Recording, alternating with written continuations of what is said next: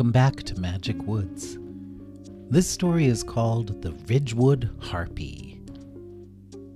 Before the sun rose, Adria, Mousie, and Slimpy were brought to a nearby forest of tall, dark trees. Behind the forest loomed the black shapes of the Shadow Mountains. Slimpy finally stopped trying to escape after more than an hour of struggling against his captors. But as they drew closer to the dark forest, he began to panic again. No, please, please, please, don't make me go, please. Mousie said, well, it's your fault we're in this predicament. They were going to let us go before you came along. Adria said, yeah, but he came back to save us. Mousie had nothing to say to that. The guards, who were carrying them, looked around nervously as they entered the Ridgewood. They kept glancing up into the treetops, as if expecting to be attacked from above. They brought the 3 prisoners to a little clearing and tied them to 3 stakes set in the ground. And as soon as they were sure that their prisoners were tied securely, the guards hastened from that place and back to their own land. Slimpy whined and whimpered, squirming desperately as he tried in vain to get free of the ropes. Slimpy, said Adria gently, it's no use trying to get away or whining about it. So let's make a plan, okay? What can you tell us about the Ridgewood Harpy? Slimpy jerked in fright at the mention of the name. Let's just say she doesn't like my master. The Shadow King? Yes, shh, don't say it so loud. If she hears you say that, if she hears anything about the Shadow King, she's gonna get so mad. Mousie went, well, sounds like she's on our side then. And by our side, I mean me and Adria. Slimpy said, she's not on anyone's side. She's on her own side. She's a monster. She's gonna tear us apart and eat us while we're still alive. Oh no! Adria said, I wonder why she hates the Shadow King so much. I don't know, Slimpy answered, but he seemed like he was hiding something. And don't say the master's name so loud. Suddenly, sunlight broke through the trees as the sun rose. And then they heard the beating of strong wings. Something landed in a treetop at the edge of the clearing, facing them. They could see it silhouetted against the sunrise. And Slimpy whimpered and went, oh no! And then the harpy screamed. And Slimpy said, oh no, it's gonna come for me first because I'm the plumpest. The harpy spread its wings and swooped down towards them, tearing through the air like a bird of prey. Indeed, it looked like a bird of prey, with talons and feathers and wings, but its face was that of an angry woman. It snatched Slimpy in its claws and tore him away from the stake, snapping the ropes in the process. It carried him into the air and shrieked again. And Adria said, Slimpy! And Slimpy said, I can't believe this is how I die.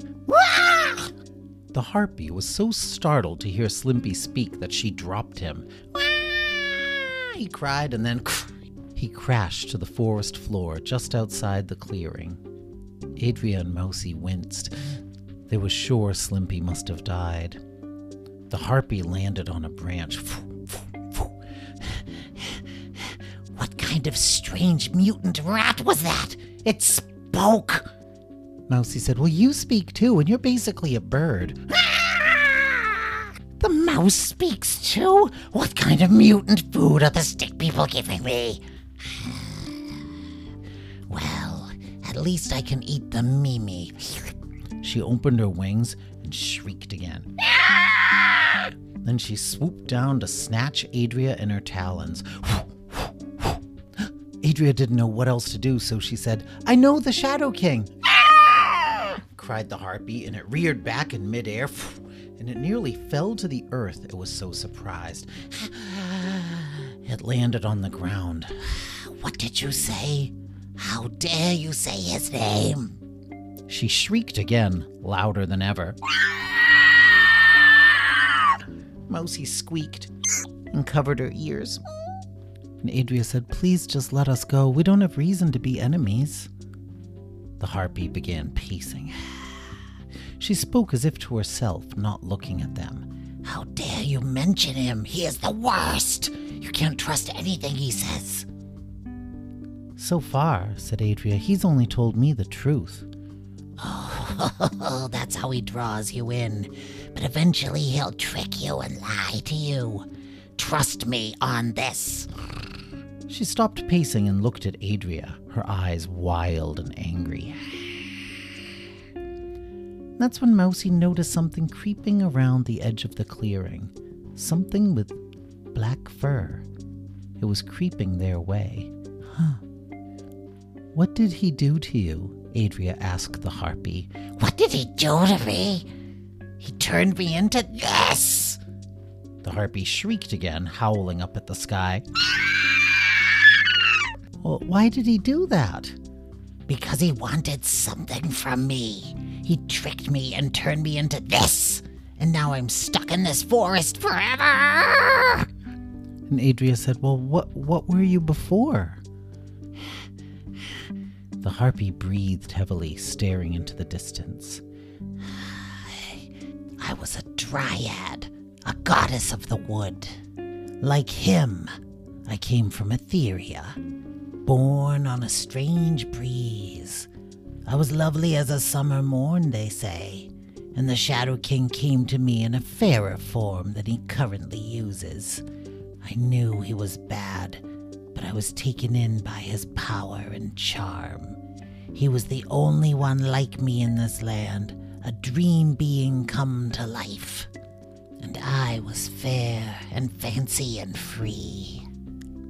Well, what happened?" "He betrayed me. He tricked me into pouring much of my native strength into a powerful wand. Then he took even more of my power and turned me into this. Now I am only parts of my old self. The anger and the outrage and the hunger. And I am known only as a monster, the Ridgewood Harpy." Adria said, "Well, what was your name before?" The harpy blinked. I've almost forgotten. I was called Talimu once upon a time. Yeah, that was my name." Some of the angry light seemed to go out of her eyes. And then Mousy caught another glimpse of black rat fur sneaking silently behind a bush just a few feet away. She hoped the harpy wouldn't notice. "Look," said Adria to the harpy, "there's a prophecy about me, and now the queen of my land wants me dead." "Oh yes, well it's not very fun being cursed, is it?" "No, it isn't. But the Shadow King will let me get close to him. So maybe I can steal your wand back for you. Is it made of rosewood, with a single green leaf growing from a tiny stem?" Yes, that is me. That is mine." "Well, if I could get that wand back to you, would you have your power back and your old self back?" "Why would you do that for me?" "Because what happened to you wasn't fair, and I want to help you if I can," snorted the harpy, and then she resumed pacing. Mousy could feel Slimpy behind her, untying the ropes that bound her to the stake. And the harpy was muttering to herself, pacing in a circle. "Why should I trust her? Why should I trust anyone? What can she do, a tiny Mimi?" Mousy's ropes fell away. She was free, and then Slimpy untied Adria's knots. The harpy was still pacing and muttering. Mousy said, "Come on, Adria, let's go." Adria said, "No, you two run away. I'll pretend I'm still tied up, and I'll keep her distracted long enough for you to escape. But I can fly. You two can just run, so I'll fly away when the time is right." Mousy pointed at the harpy, who was still pacing around. She can fly too, you know." Adria said, "I know, but she's a lot bigger than me. I'll be able to fly through thick parts of the forest where she can't follow, hopefully." Mousy started to protest, but then Slimpy stumbled, and they both finally noticed how hurt he was. He had long, ugly claw marks across his back from the harpy's talons, and he breathed heavily, as if he had broken a rib when he fell, and he also limped along as if one of his legs was broken. Adria said, "Just go, get to safety, you two. I'll join you when I can." So the two rodents snuck away from the clearing. Mousy had to help Slimpy walk, and they headed through the forest for the safety of the fields beyond, because the harpy couldn't leave the woods, the Ridgewood. Adria kept her hands behind her as if she was still tied up, and the harpy paced in circles. Adria waited a few minutes to make sure her friends had had time enough to get to safety, and then she called the harpy by her name. "Talimu, please tell me, is there any way to defeat the Shadow King?" Nothing can defeat him. Unless the goddess of dreams herself comes for him, but that's unlikely. "Is there a weapon that can hurt him?" The harpy stopped pacing, remembering something. Once, in the early days, when he actually allowed himself to be vulnerable in my presence, he said that the call of the Breeza could tear apart the magic sinews that bound his spirit together. Adria said, "What is a Breeza?" I have no idea what they are. They're not real. The same woman who dreamed about him used to dream about Breezas as well. The harpy waited a moment, staring into space, waiting to see if Adria would say something. But Adria didn't say anything because she had secretly flown away. And then the harpy looked over and saw that her prisoners had all escaped. "No!" she cried, rising into the air. "I will find you and rip you all apart." And then she soared through the forest, searching for Adria. But Adria kept close to the ground. She flew behind logs and stones, and she kept out of sight. She could hear the harpy shrieking in the air overhead, flying in circles as she searched for her prey. Adria made it out of the Ridgewood and into the field. And then she turned around and called into the forest, "Talimu, I will help you if I can, I promise." The harpy landed on a branch at the edge of the wood and shrieked at her. And then it flew back into the forest. Adria took a deep breath. And then she called for her friends. "Mousy, Slimpy, where are you?" "Over here," cried Mousy. Adria flew in that direction. She saw Mousy huddled beside Slimpy's unmoving form. "Oh no," said Adria, landing softly beside them. Mousy looked at Adria with tears in her eyes. I think he's dying."